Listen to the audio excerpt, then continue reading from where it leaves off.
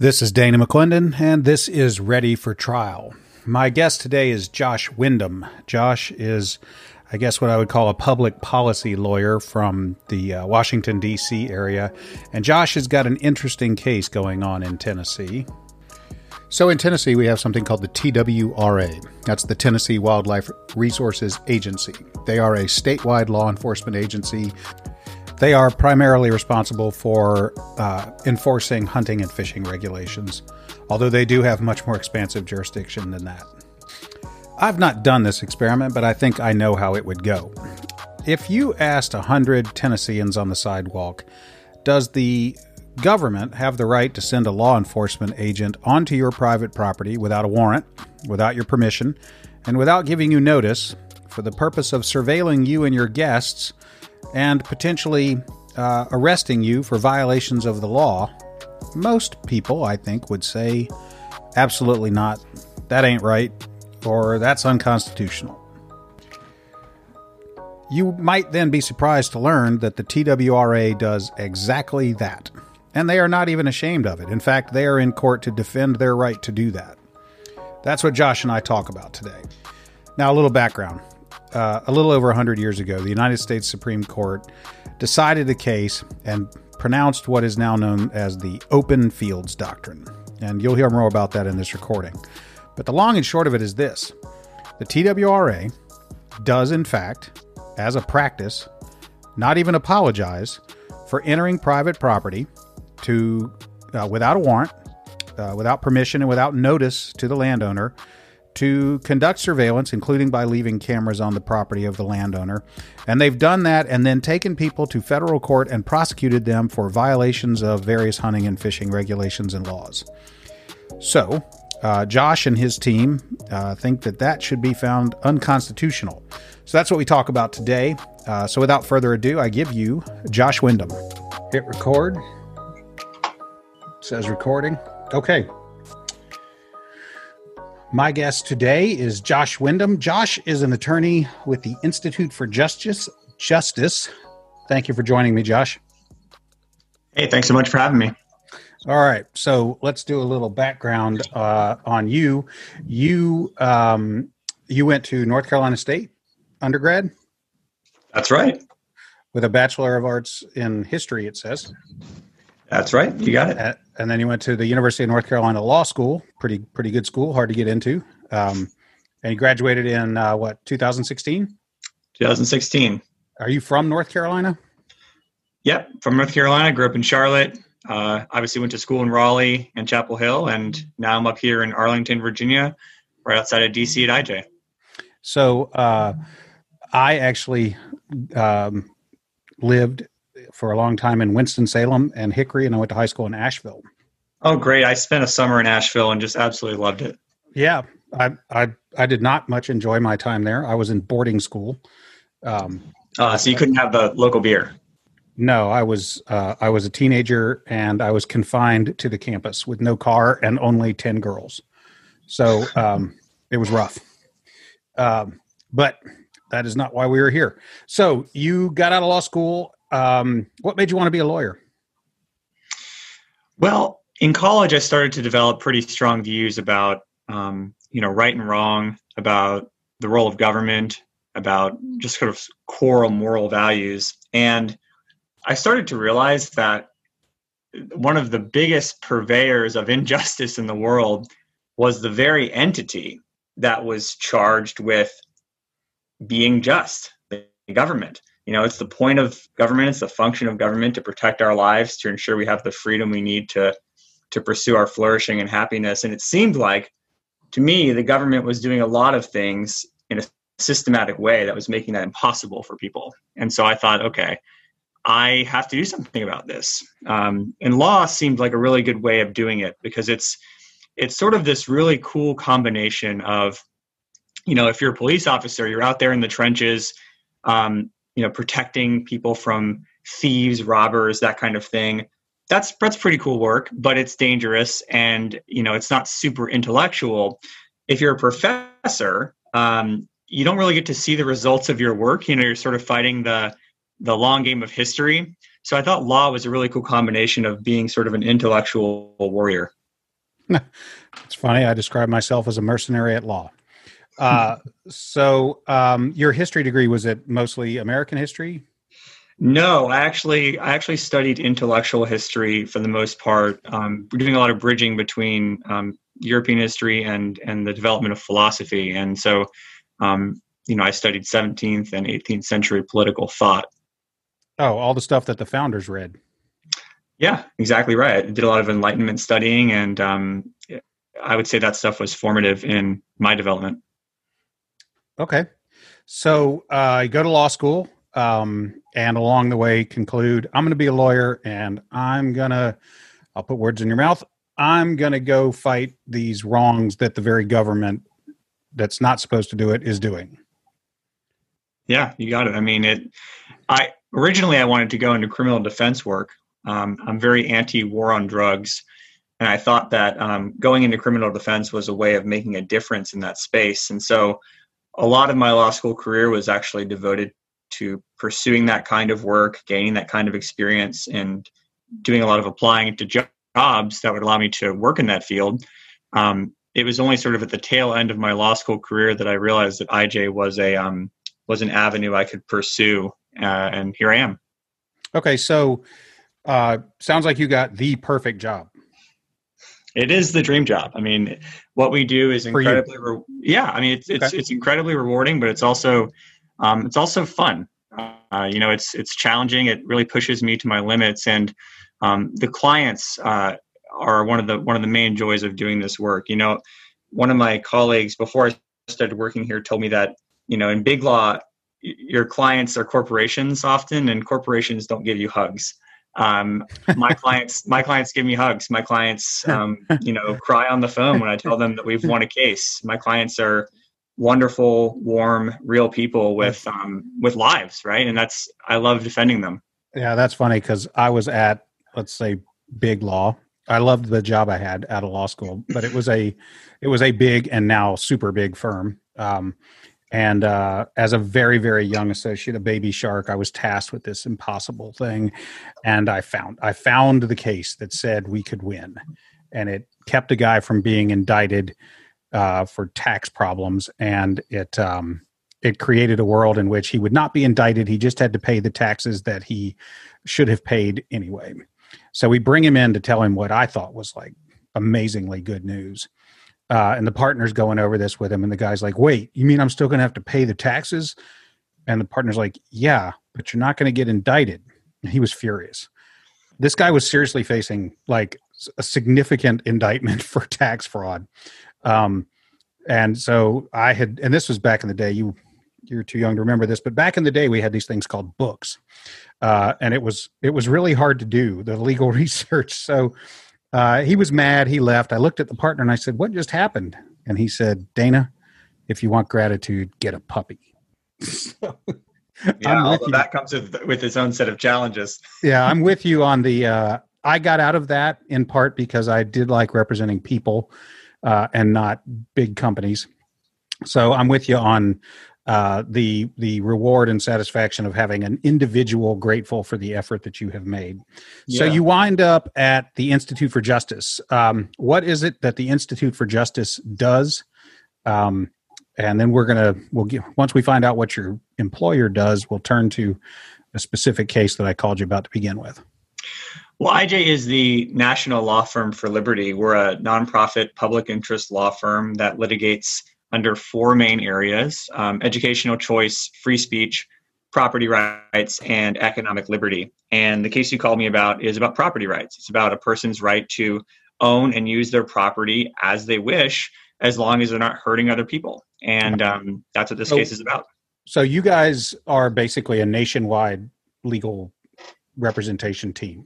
Yeah, we pursue, public interest work is pursuing strategic goals in your litigation to try to move the ball forward on the law. So, under these four pillars of our litigation, we've got ideas about problems in the law, ways in which we think people's constitutional rights are not being protected, and some of the doctrines that are making that possible.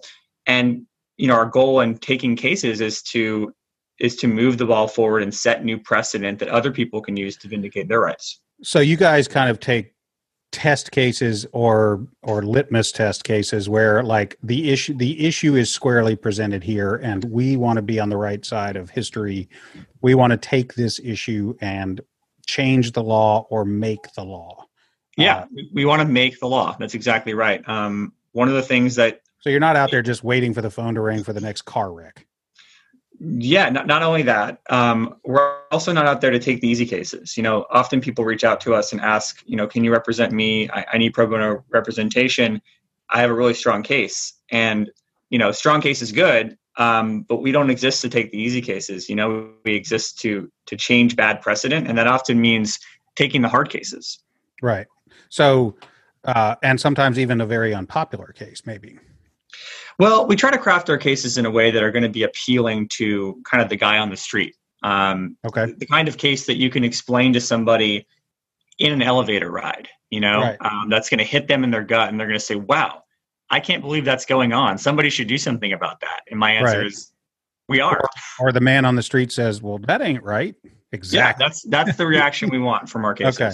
All right. So, you've got the philosophy is protect and defend the Constitution, take cases, make law, change law, go where it needs to be done, and bring your phalanx of lawyers with you, and where, as the Tennessee Association of Criminal Defense Lawyers likes to say, wherever justice requires it or wherever justice demands it, whatever.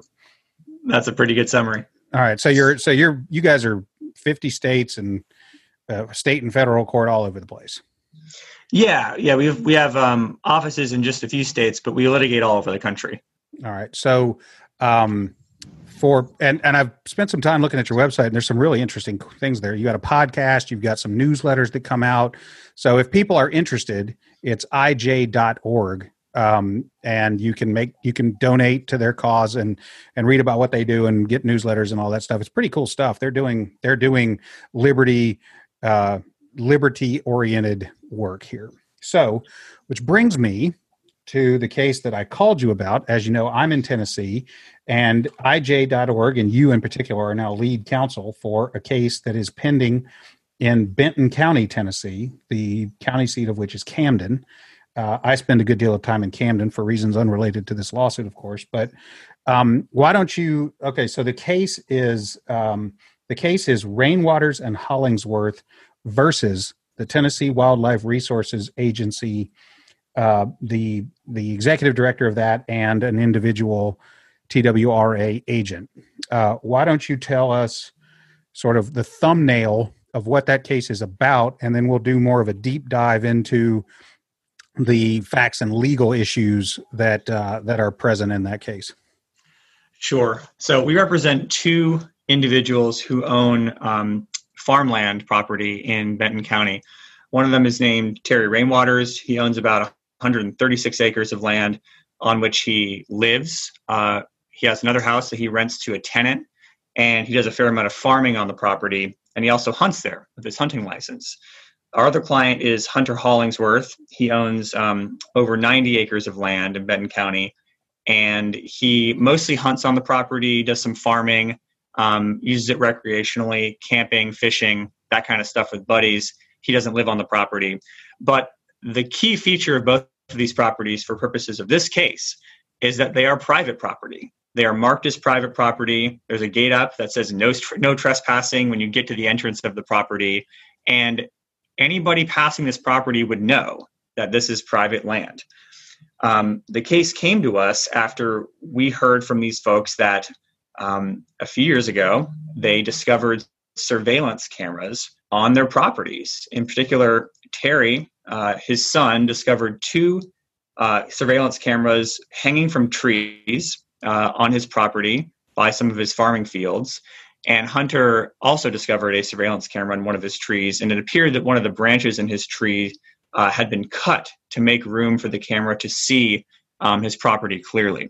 Now, we found out that these cameras were installed by TWRA officers snooping on the property to see if they could uncover evidence of hunting violations. And so, and this importantly, and key factor, and I'll just, sorry to interrupt you, but key factor is at no time has there been a search warrant or an arrest warrant issued for the justification of the placement of these cameras on private property, correct? Right. Yeah. This lawsuit is about challenging the warrantless entry of these wildlife officers onto the properties and the warrantless installation of these cameras to search the properties. That's the big. So the key issue here is this warrantless entry and surveillance for the purpose of law enforcement activity, and we'll circle back to that. But basically, you got two farmers out in rural Tennessee who find cameras put there by the TWRA, who had no permission or warrant to do it. Yeah, that's exactly right. And it turns out they've done this. This wasn't just them. They I don't want to spoil the ending here, but TWRA is not even ashamed of this. They pretty much conceded in this lawsuit that this is what we do. We're allowed to do it in tough nuts. Yeah, it's their position, and they've said this to the legislature that they need to be able to conduct these kinds of warrantless entries. I wouldn't go so far as to say that they've conceded that in this lawsuit, but it's certainly something they've said elsewhere. Well, they don't deny that. Okay, so and we'll kind of run back and forth between talking about this like laymen, or talking about this in a way that you don't have to be a lawyer to understand, and on the other hand, lawyer to lawyer talk. So at the posture of the case at the moment is that they and we'll come back and flesh this out, but so far they have not denied that they placed these cameras. That's right. And, we'll see what happens later in the case, but there's no reason at this point to think that they're going to deny that the cameras were placed there by TWRA officers. And these cameras are not just cameras. They're actually, if I understand what I've read, they're actually creating a contemporaneous electronic delivery of the images that they capture to off-site. Yeah, I mean these cameras. In Hunter's case, when Hunter found the camera, he took out the SIM card and found over 1,000 pictures that had been taken of TWRA officers entering and leaving his property, of him entering and leaving, of his friends, of the property with no one there. Maybe a squirrel went by and the camera went off. But, this is a lot of photos. It's very plain that these are not cameras put there by trespassers or poacher hunters. Oh, no. These are placed by TWRA. Like you can tell that TWRA is putting these cameras up. That's what you have alleged. And the status of the pleadings is such that if TWRA wanted to say those aren't our cameras, we don't know anything about that, they should have done that by now, and they haven't. Well, they haven't filed an answer yet in the case. But that would have been a great thing to say in their motion to dismiss, which we'll cover in a minute. Maybe. I mean, for the non-lawyers, I don't want to get too technical, but when there's a motion to dismiss filed, all the allegations in the complaint are assumed true. And so, when they're saying this case should be dismissed, that's assumed, right? And maybe they'll deny. But at this stage, I don't have any reason to think that they will, especially given things that they've said, not only to the legislature, but, they've done this before to other people. Hunter and Terry aren't the first, and I'm sure they won't be the last unless we win this case. Right. Okay. So for purposes of our discussion, let's assume the following. TWRA has a practice, at least in some places, of entering private property, placing surveillance cameras, sending the images that are captured by the surveillance cameras up to a cell tower and on to some recipient, presumably TWRA, and then acting upon what they see, conducting further investigation up to and including arrests and prosecutions.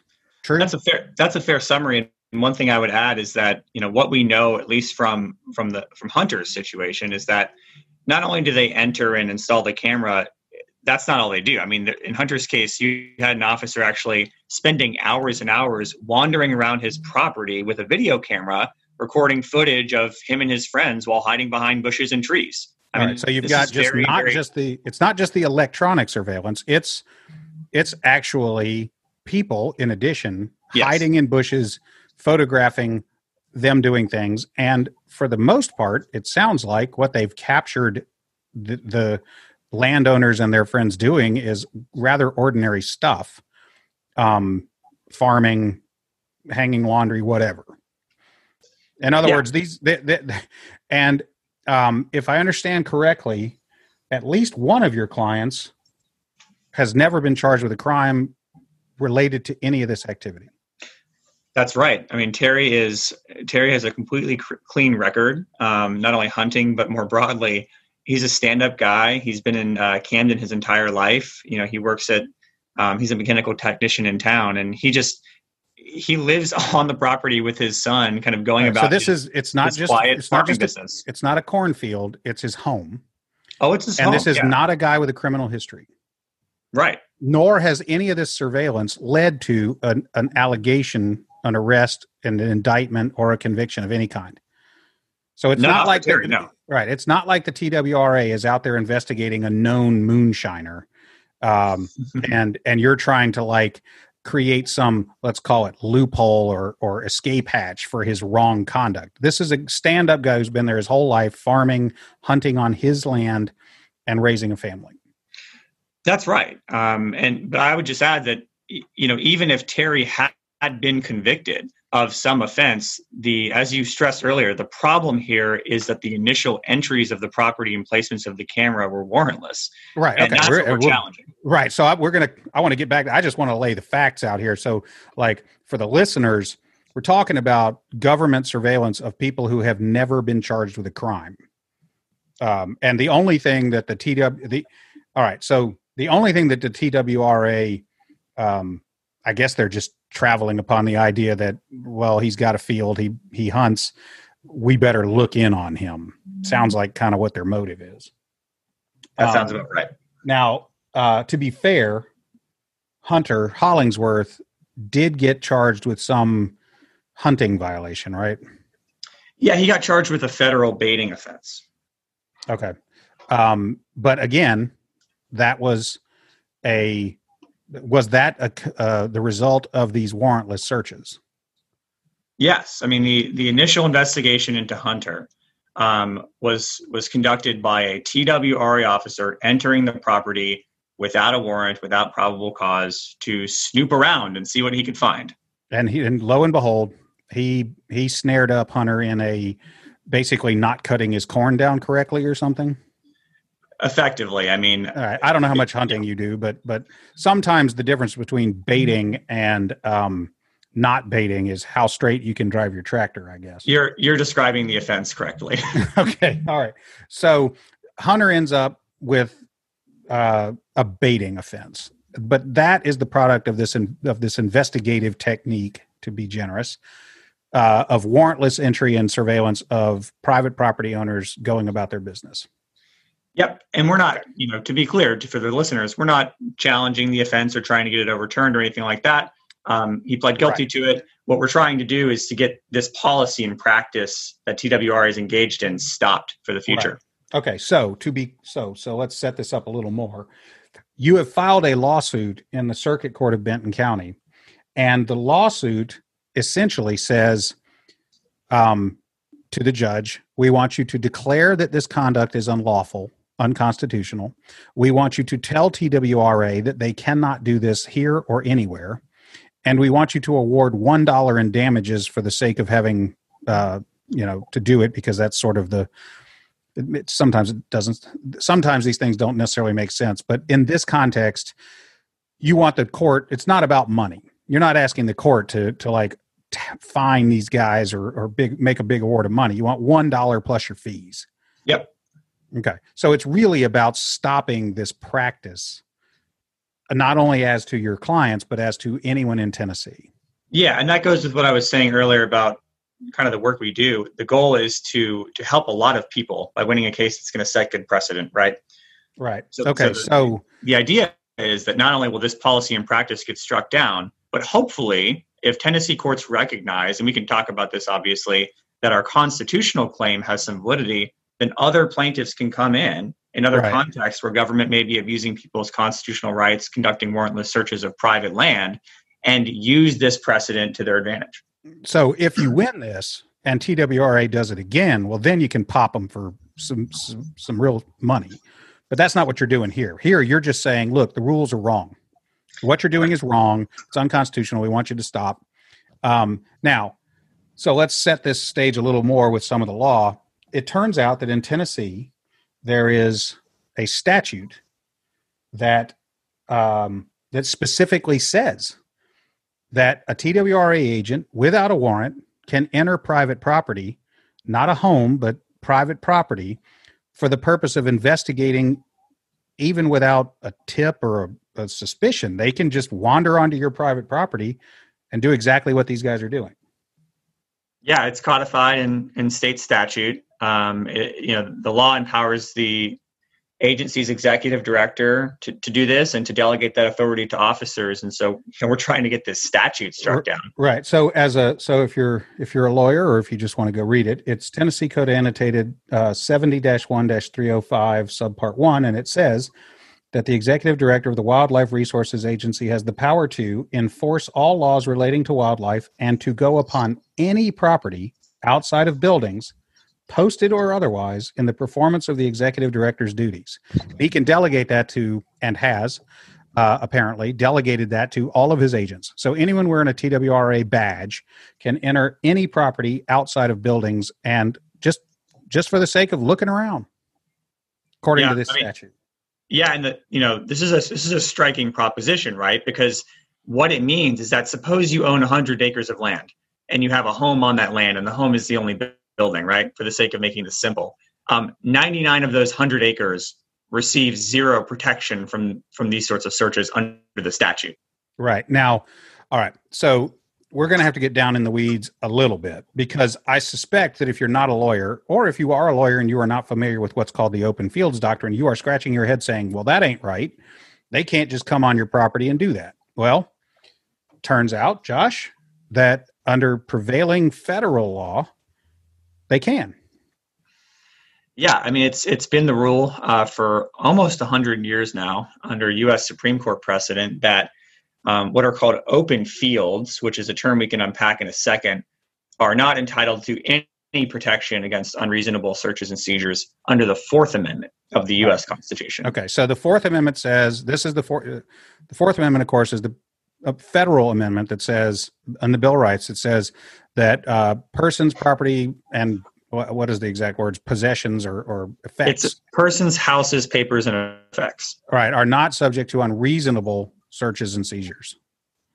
Right. And so this is where the whole warrant requirement comes up. And so your man on the street probably has a conceptual understanding of what that means. It means they can't just walk in your house and start looking around without a warrant.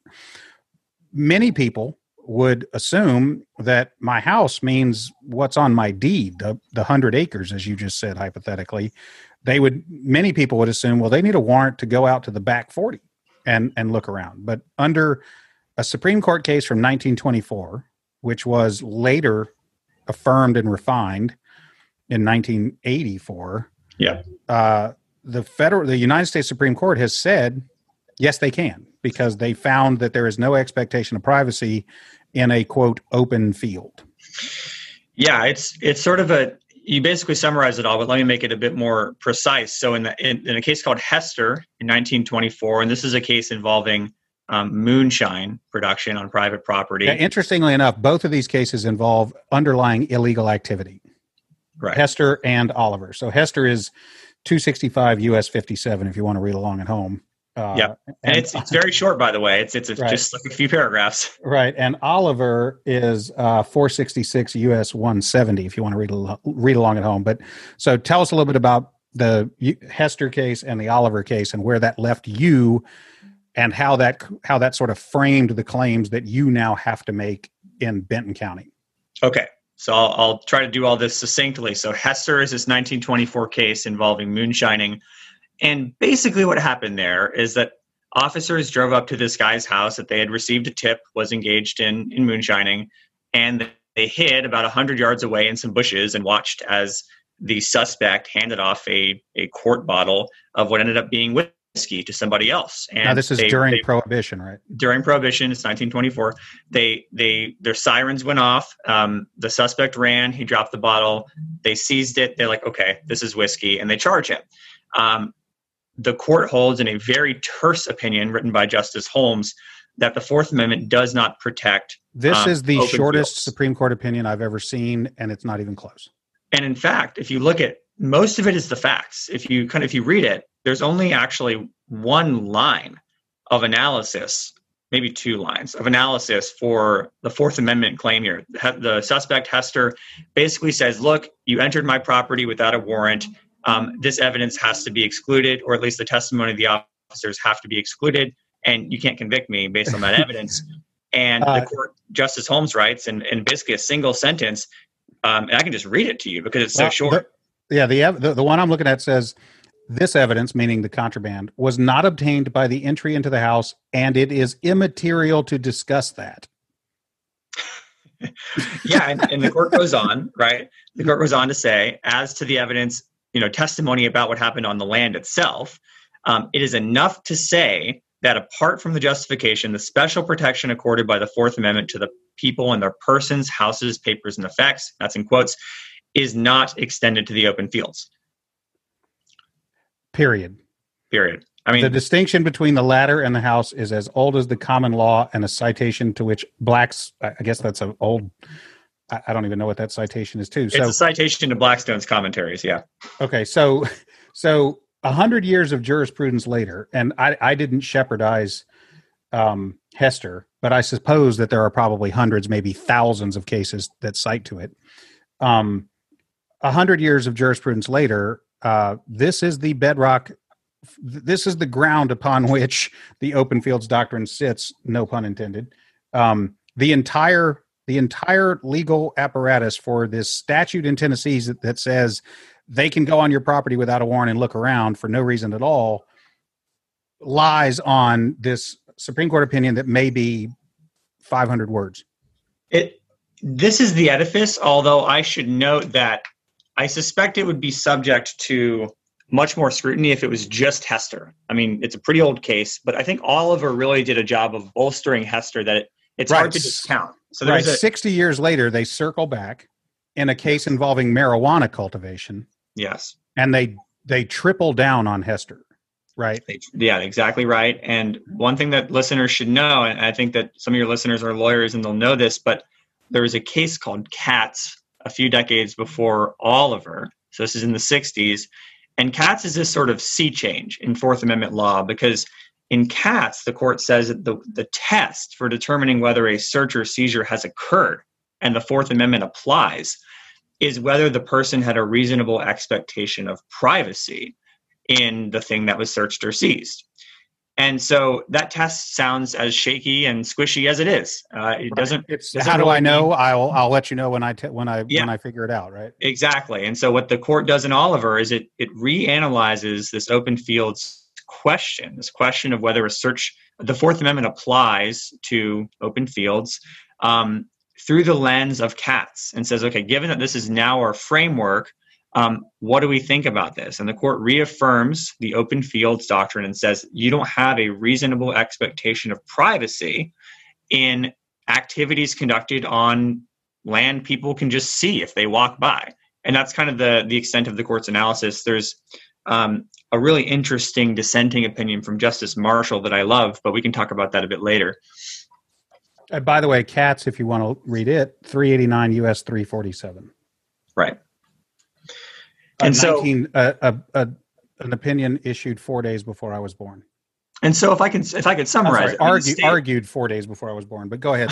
So Katz makes this basically ad hoc rule where, well, we'll figure out from case to case whether or not you had a reasonable expectation of privacy.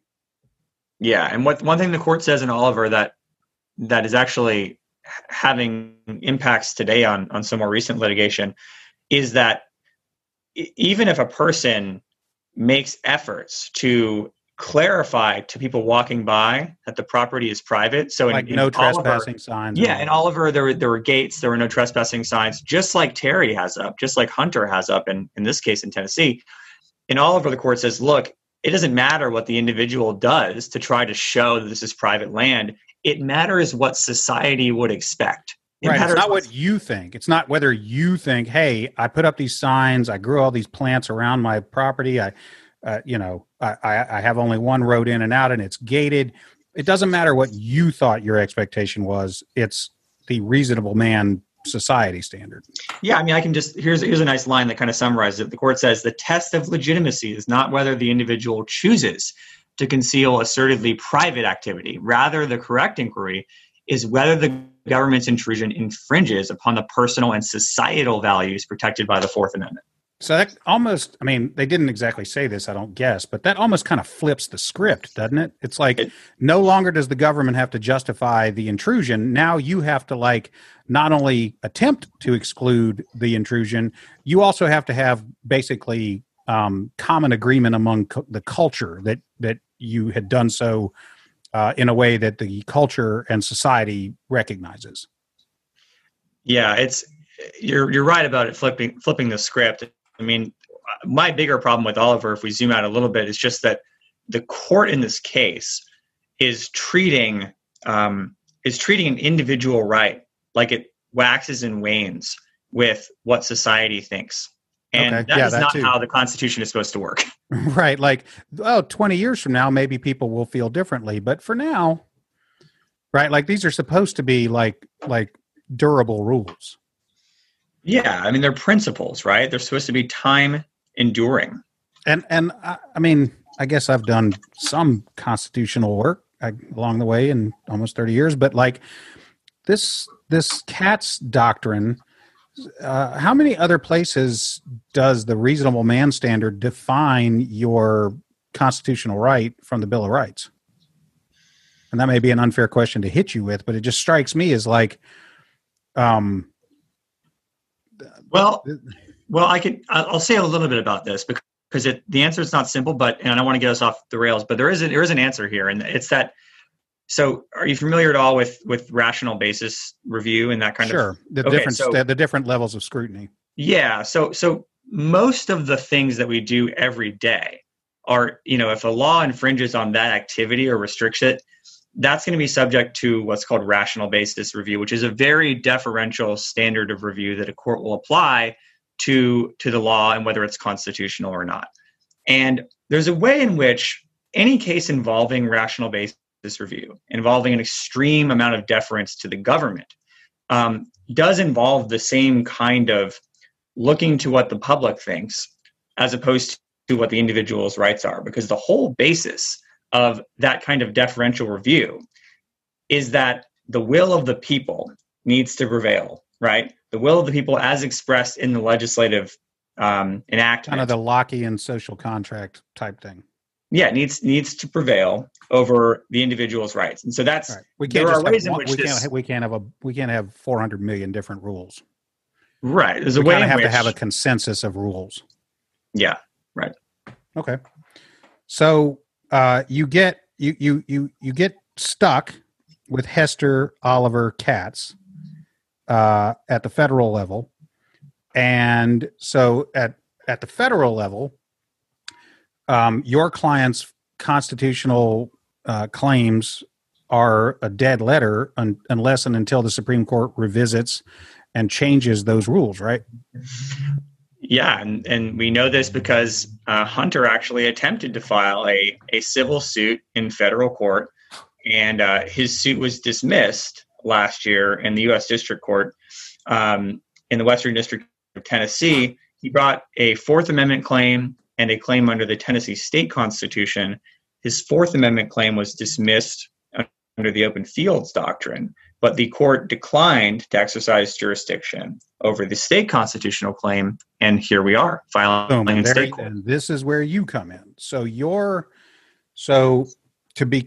to remind people how this country works, we are a federal republic, right? Where, and you'll fix me if I get this wrong, but basically every state can raise the bar of your rights. They just can't lower it below where the federal government puts it. Is that fair? Yeah, and that's rooted in the Supremacy Clause, right? Which says that like states can't violate federal law. They can't restrict your rights. And they can't offer you less than the federal constitution says you get. Right. Okay. But a state can, and in this case your position, I guess, is that the state can actually create more rights for you. And in this case, your position, I think, is, hey, under the state of Tennessee's constitution, these guys have a right to be free from this warrantless search and intrusion and trespass, because the state of Tennessee's constitution provides a higher level of protection from that. Is that? Yeah. I would say the last part of that is the most accurate, because I wouldn't say the state is going to create rights that you don't have under federal law. What I would say is that they're protecting these rights, these natural rights, to a greater extent than the U.S. Constitution. Okay, so they're recognizing it, not creating it. Yeah, which is a big difference. Not one to be looked over, and I was careless in that way, in saying it that way. But so your position, so you come in and you file this lawsuit, and your lawsuit basically says, hey, the federal constitution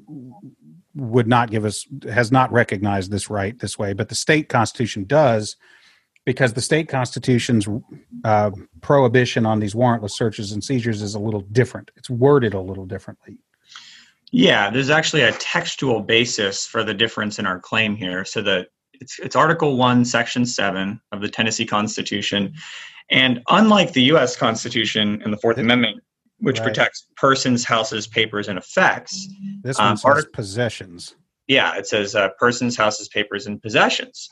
And Tennessee courts, for actually almost as long as Hester has been around, since 1926, which is 2 years after Hester, have recognized that this word possessions includes things like farmland, as long as people use the land.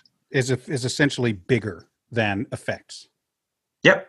Yeah, exactly right. It includes more protection because possessions. And by the way, in preparing for this podcast interview, I was looking over the Tennessee Constitution. And if you consider yourself a patriot and a person who loves liberty, you should read it.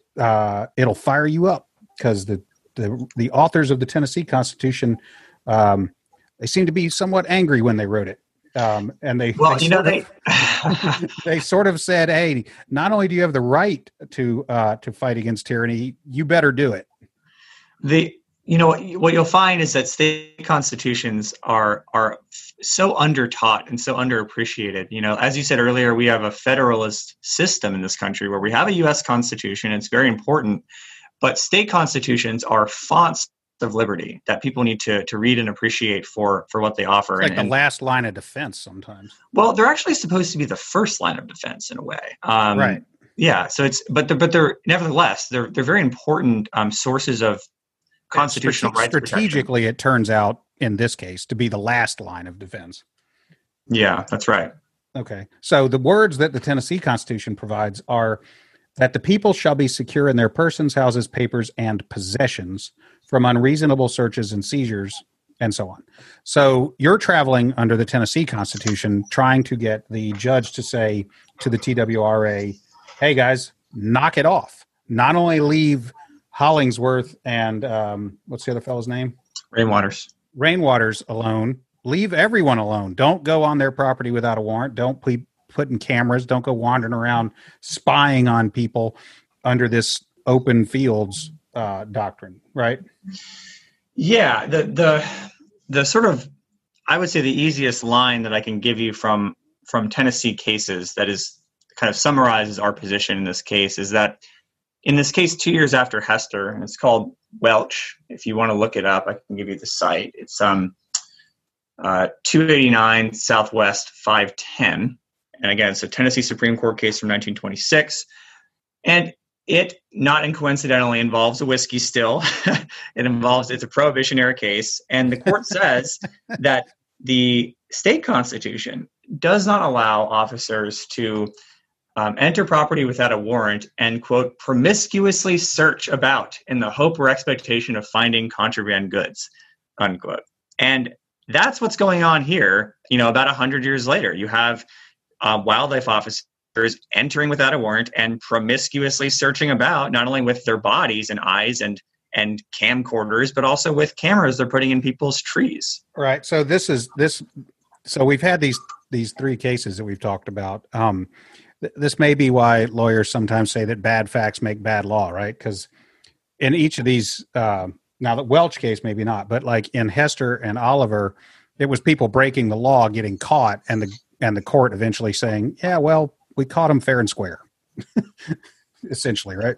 Yeah, I mean, I think part of the problem more broadly with a lot of the bad doctrines in Fourth Amendment law and even in state constitutional law that follows Fourth Amendment law is that it's rooted in either prohibition era cases or drug war era cases where the court is being extremely deferential to the government's interest in, in my view, squelching, tamping down on perfectly voluntary activity that should not be. Right, the baby and bathwater problem, right? And nobody's rallying to the cause of the bootleggers and the weed growers, because the average person is like, well, I ain't growing weed or bootlegging, so it don't bother me.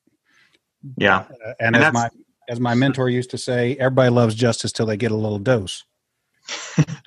That's a pretty good saying. Yeah, yeah. So the posture of your case is you file this lawsuit, and the first thing the TWRA says is, judge, dismiss this case, because even assuming everything that they say in their complaint as a matter of fact is accurate, they have no case.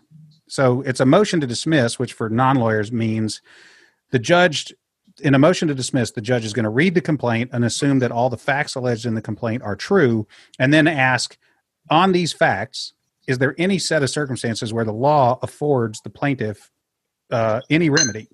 So the TWRA's position is, at least so far, that, yeah, even if we did that, you can't win, you have no case. Yeah, it's interesting because there are two ways in which the government typically responds to a constitutional lawsuit of the sort that we file. One is a motion to dismiss for failure to state a claim, and that is not really what they brought here. They did not make an argument that, for instance, the open fields doctrine forecloses this case. And I think it was smart of them not to do that, given that this is not brought under the Fourth Amendment. The other way in which they might file a motion to dismiss typically is for lack of subject matter jurisdiction, which is just a fancy way of saying the court, this is not the kind of case the court can decide. But you filed a declaratory judgment and injunction action. So yeah, kind of, and I don't mind complimenting you. The work you guys have done, it's quite, I don't want to say clever, but it's you can say that. It's okay. It's clever. But it is, more importantly, it is strategically savvy, because you have really zeroed in on exactly what it is you want to address.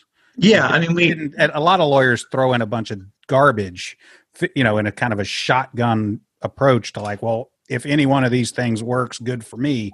You guys haven't done that. You guys have gone in and said, this statute violates this constitutional provision. Tell them they can't do it anymore. Yeah. And that, the fact that our lawsuit is as streamlined as it is a function of the kind of work we do and the kind of clients we represent. And in, I think, most law, you're trying to make every argument you possibly can for your clients. And when we team up with folks that we represent, we have conversations with them about what are your motivations for doing this? Are you willing to agree not to bring certain claims, just to kind of focus the court's attention on what really matters here? And, Hunter and Terry were both very comfortable with focusing this case on the constitutional issue that's going to benefit the most people in Tennessee if we can win. I think we've made this clear, but let's make it very clear. Your clients will not get a dime if they win. They will just be relieved of intrusive, warrantless searches by TWRA agents going forward. Yeah, it's about the principle. It's not about the money for them. And finally, 30 years later, this is finally the first case I've ever seen where someone said it's about the principle, and it really was. Because all other times it actually is about something else. I say that facetiously, but in this case, it really is. They're not trying to get any money out of this. They just want these TWRA agents to stay off their property without a warrant and stay off of everyone's property without a warrant. Yeah, they want to be able to walk through their yard, their farm, their private property, their woods without being afraid that there's an officer hiding in camo in the bushes or behind the tree. Trying to catch them doing something. Right. Like not investigating an actual crime that is suspected. They are literally investigating people with no reason to believe that there is a crime being committed at all. Yeah. That's really what this is.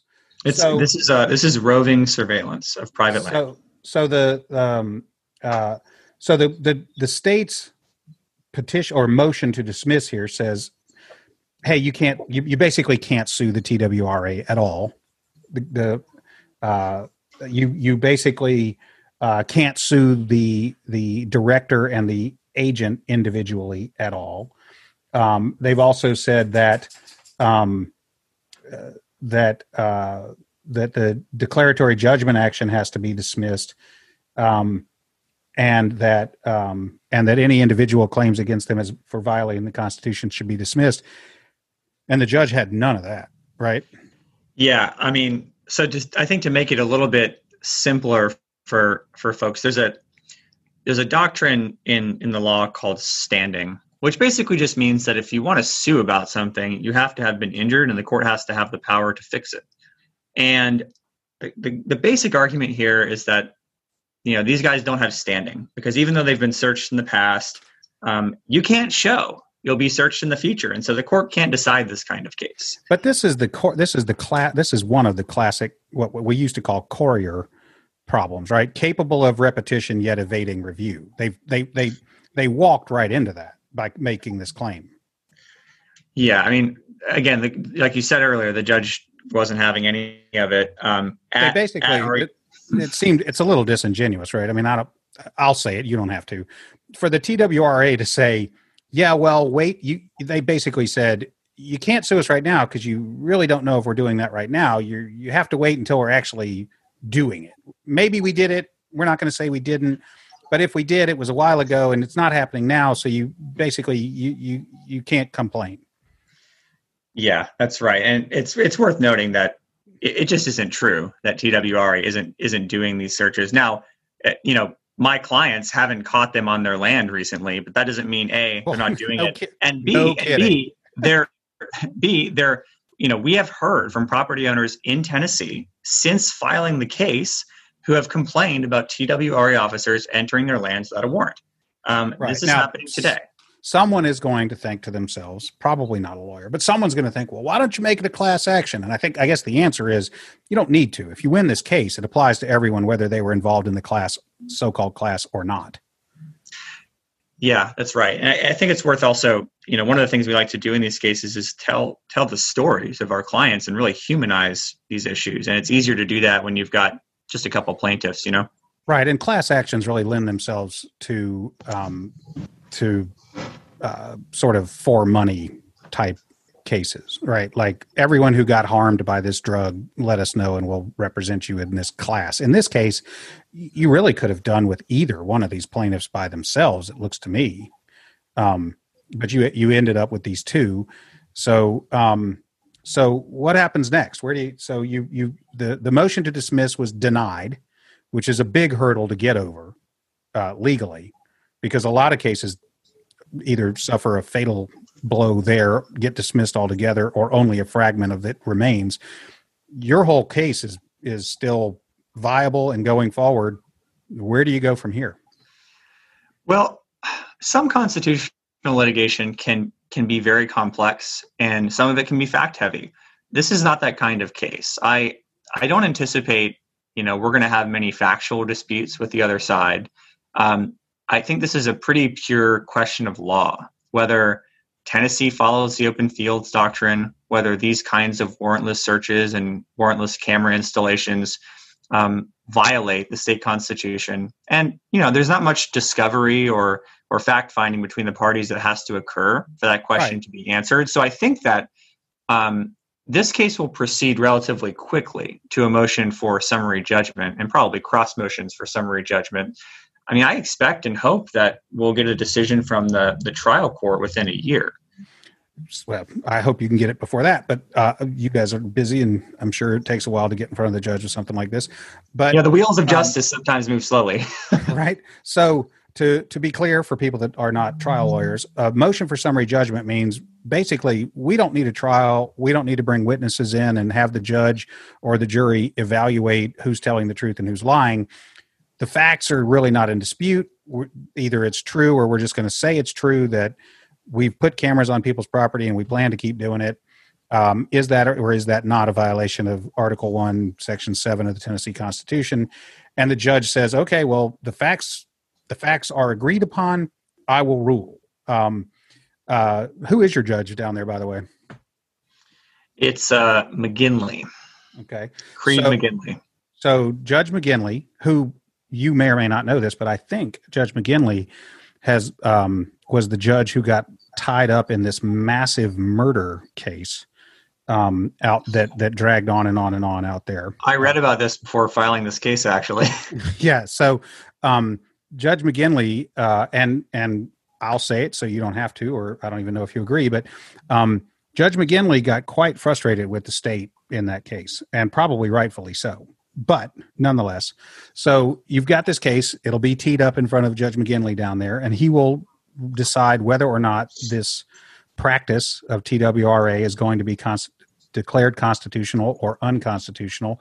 No doubt an appeal will follow, yes? It typically does in these cases. You know, the government does not like to lose and to concede its power. And so, you know, if we lose, I'm sure that it's likely we'll appeal. If the state loses, it's likely they'll appeal. Because what's at stake is TWRA statewide doing what they've done for decades. Yeah, they're not going to say, okay, we'll stop. To be clear, this is TWRA's bread and butter. I mean, this is yes. routine. This is routine operating procedure, and this is a powerful tool they have at their disposal. And so, one wonders how many tickets and convictions TWRA would get without this, if they were denied this opportunity. Right, and that's a substantial source of revenue for TWRA. So, not only do they not want to lose, you know, a source of power they have, but they also don't want to lose a source of revenue. So it'll probably go to the appeal. It'll probably appeal.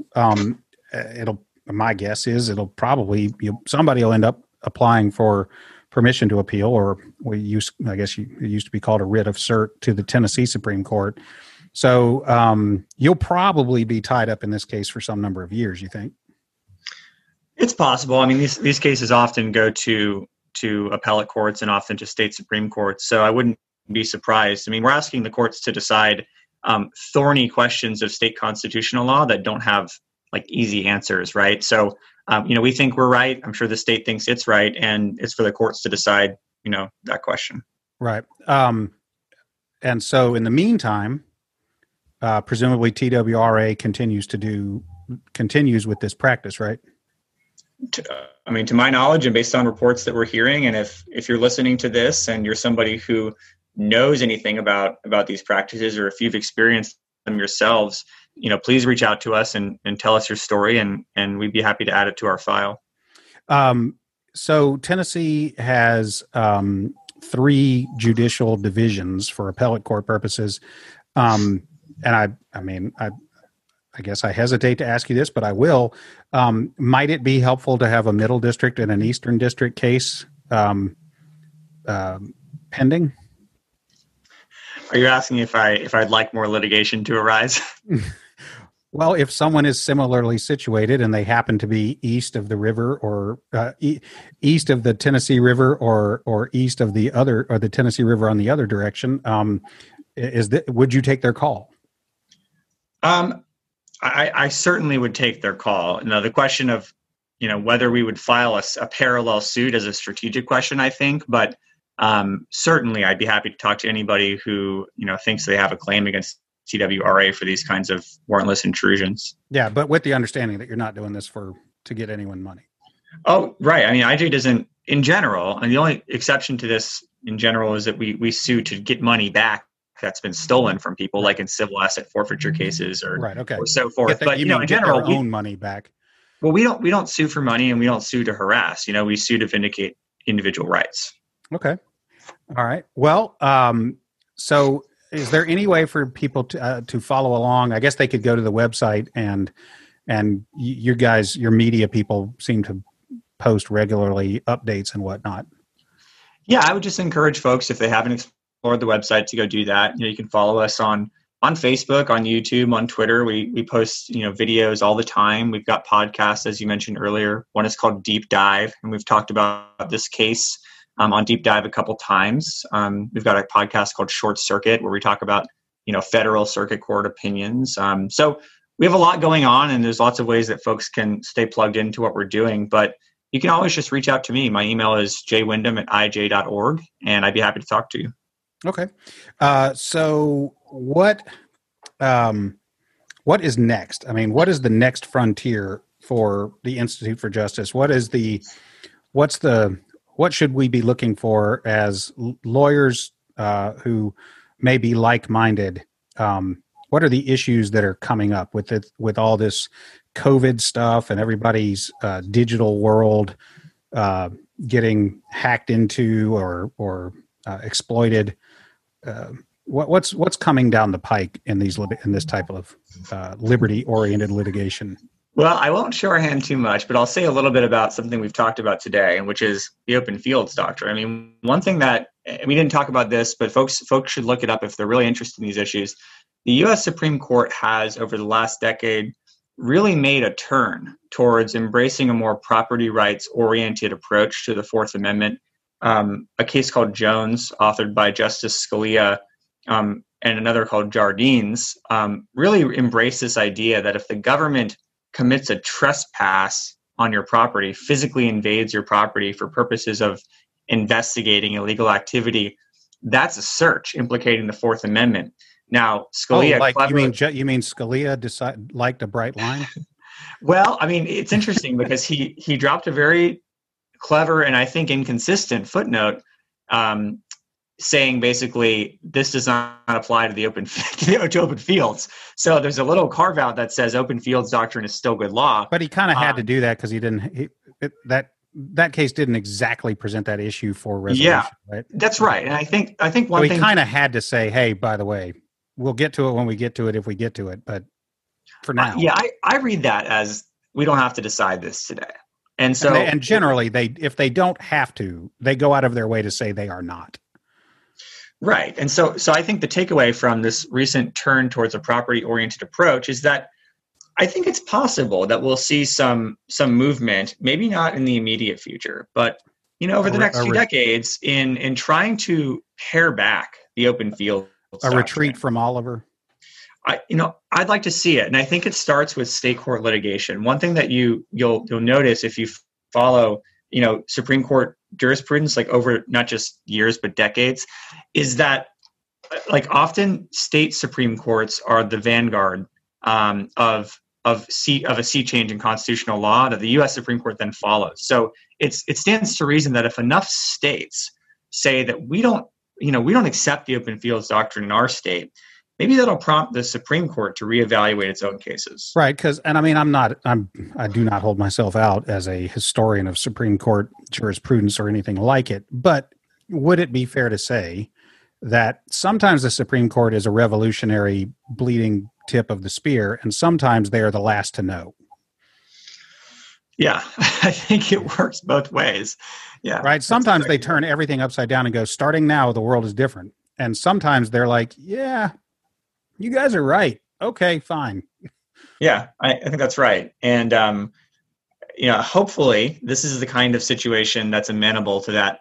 I mean, I don't want the Supreme Court to be the last, but I think given the state of the law in federal courts right now, and by the way, I mean, just for the record, I don't think the open fields doctrine is actually correct under the Fourth Amendment. Now, it may be beyond the scope of our conversation today, but it's what we're stuck with for now. And right. So there's a difference between what we wish the law was and what they've told us it is. Maybe the way to start is by chipping away at things at the state court level and seeing if we can convince the Supreme Court to reconsider. So have you had similar litigation as this in other states? Well, we haven't, but that doesn't mean it hasn't existed. There are a number of states that have rejected the open fields doctrine already. One of the most prominent was New York in a case called People v. Scott. I don't have the site for that, but there are a number of states that have really excoriated the U.S. Supreme Court's reasoning. I think 6 or 7 states that have done this, and we're hoping to add Tennessee to that list of states that have, in recent decades said, no, this isn't for us. Okay, so there are states who are where you're hoping Tennessee gets on this open fields doctrine. That's right, and many of those states have have language in their state constitutions, like Tennessee, that uses the word possessions and not effects. And so the question is, does possessions mean the stuff you own by deed?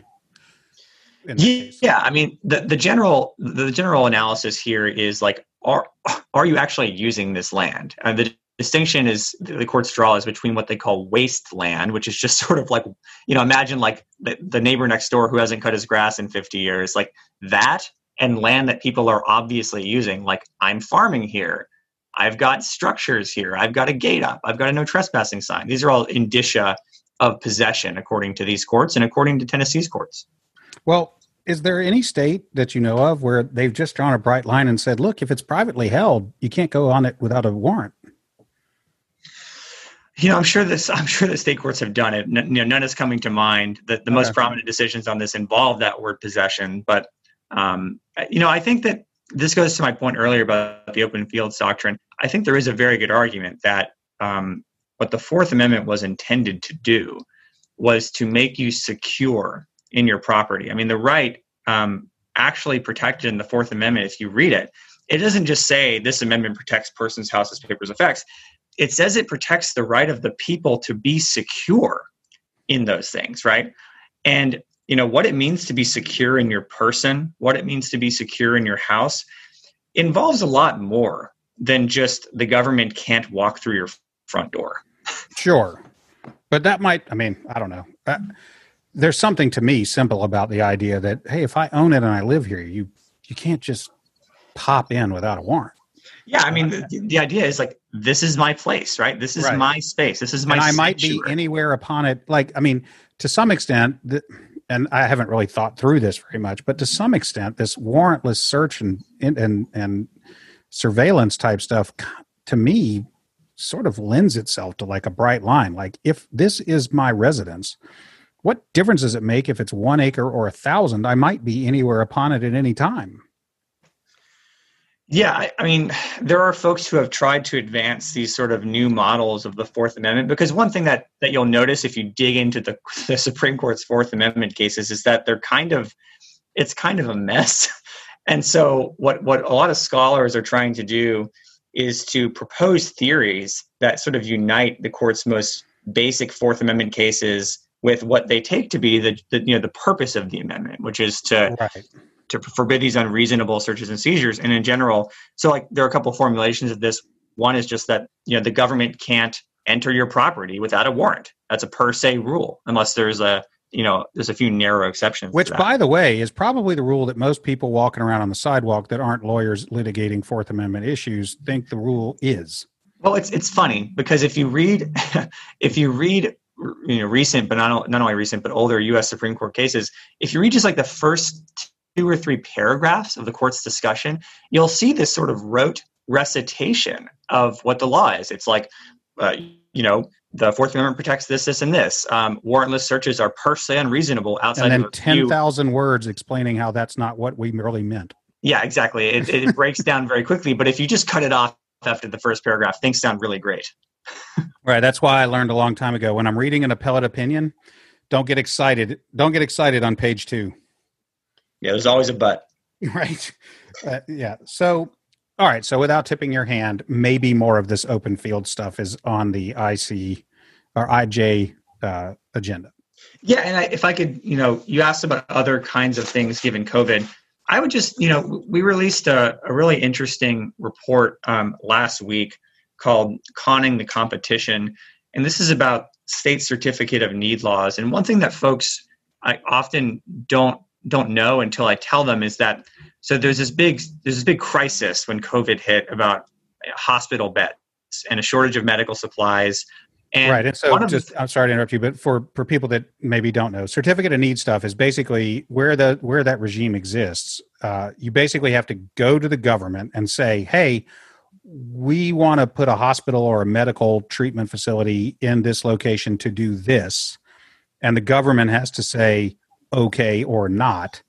And if you're advocating for this type of regulation, you're saying, well, we don't want the services to get out of whack. We don't want to oversaturate. We don't it's important that we know how many doctors and how many beds and all that are there so that we can tailor it to the needs of the community. If you are opposed to this kind of thing, you're saying, yeah, this is exclusionary practice. They're just trying to keep their doctors employed.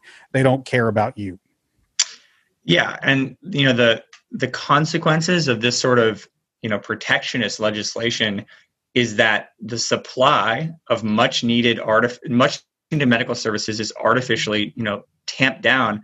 And the market is so much less dynamic and able to respond to crises like this. The system that these con laws have set up is that you have to, the burden of proof is on you as somebody who's an entrepreneur to go and beg permission from a bureaucrat to let me provide these healthcare services that people need. And it's not just the bureaucrat. Frequently, these are full-blown hearings where the people who are already in the market providing these services come in and say, don't let them. Yeah, exactly. And so you get opposed by the people whose business you would be competing with. Right. And so the point that I'm making is that, this is an area that we've worked in for years, but that we're continuing to work in and try to push back on these laws that, the consequences of them have really been laid bare in this pandemic. And I think that folks should be more and more skeptical than ever of government trying to say that an entrepreneur can't provide a healthcare service that a patient really needs. Well, I think you would probably find a lot of people who would say that they are free market capitalist, entrepreneurial types who are unaware that when it comes to something like healthcare, a lot of places don't really have an open market and a competition. They have a gatekeeper, a highly politicized gatekeeper. Who is frequently these boards are appointed by some elected official. Yeah, they're often appointed by the governor. And I mean, one obvious example of this that's pretty prominent is that in New York, when things really got bad, at the beginning of the pandemic and with COVID, Governor Cuomo had to suspend the state's con law just so that people could set up these little hospital tents on the street outside of established hospitals because what was the problem? You couldn't have permission to build a hospital, and so you can't build a hospital in a day, right? And so the governor had to suspend these laws in order to allow supply to quickly excel to meet where demand was headed. So these are dangerous laws, and I'm glad they're being drawn back during COVID. But I hope these drawbacks stay because that was done by emergency order. I do hope that where those regimes exist, that they are now wondering whether or not they are worth keeping. Yeah, that's the thought. And anyways, we're doing more and more work in this space, and we'll continue to. So folks can check that out as well. All right. Well, listen, man, this has been very interesting. As I said earlier, people can find you and your colleagues at IJ.org. It's the Institute for Justice. You can follow along on this case from Camden, Tennessee, on their website. And I will look forward to following it too. And at some point, we'll probably have you back on to do what happened next type thing. Yeah, I'd love to come back. Thanks very much for having me. All right. I'm going to be honest with you. That one bothers me. I'm just not comfortable with the idea that statewide, a law enforcement agency has a policy and practice of walking onto people's property, putting cameras, sneaking around, surveilling them, and then jumping out of the bushes and saying, gotcha. That's just not okay with me. So I'm going to be following this one closely, and I really hope that they are able to get some relief for these landowners and for everyone in Tennessee. For law enforcement to come onto your property and surveil you like that, I think they should at least have enough evidence to get a warrant to do it. So as usual, thank you for listening. If you like what I'm doing, like, subscribe, share. If you think you'd be a good guest, holler at me. I'm easy to find. Until next time, this is Dana McClendon, and this has been Ready for Trial.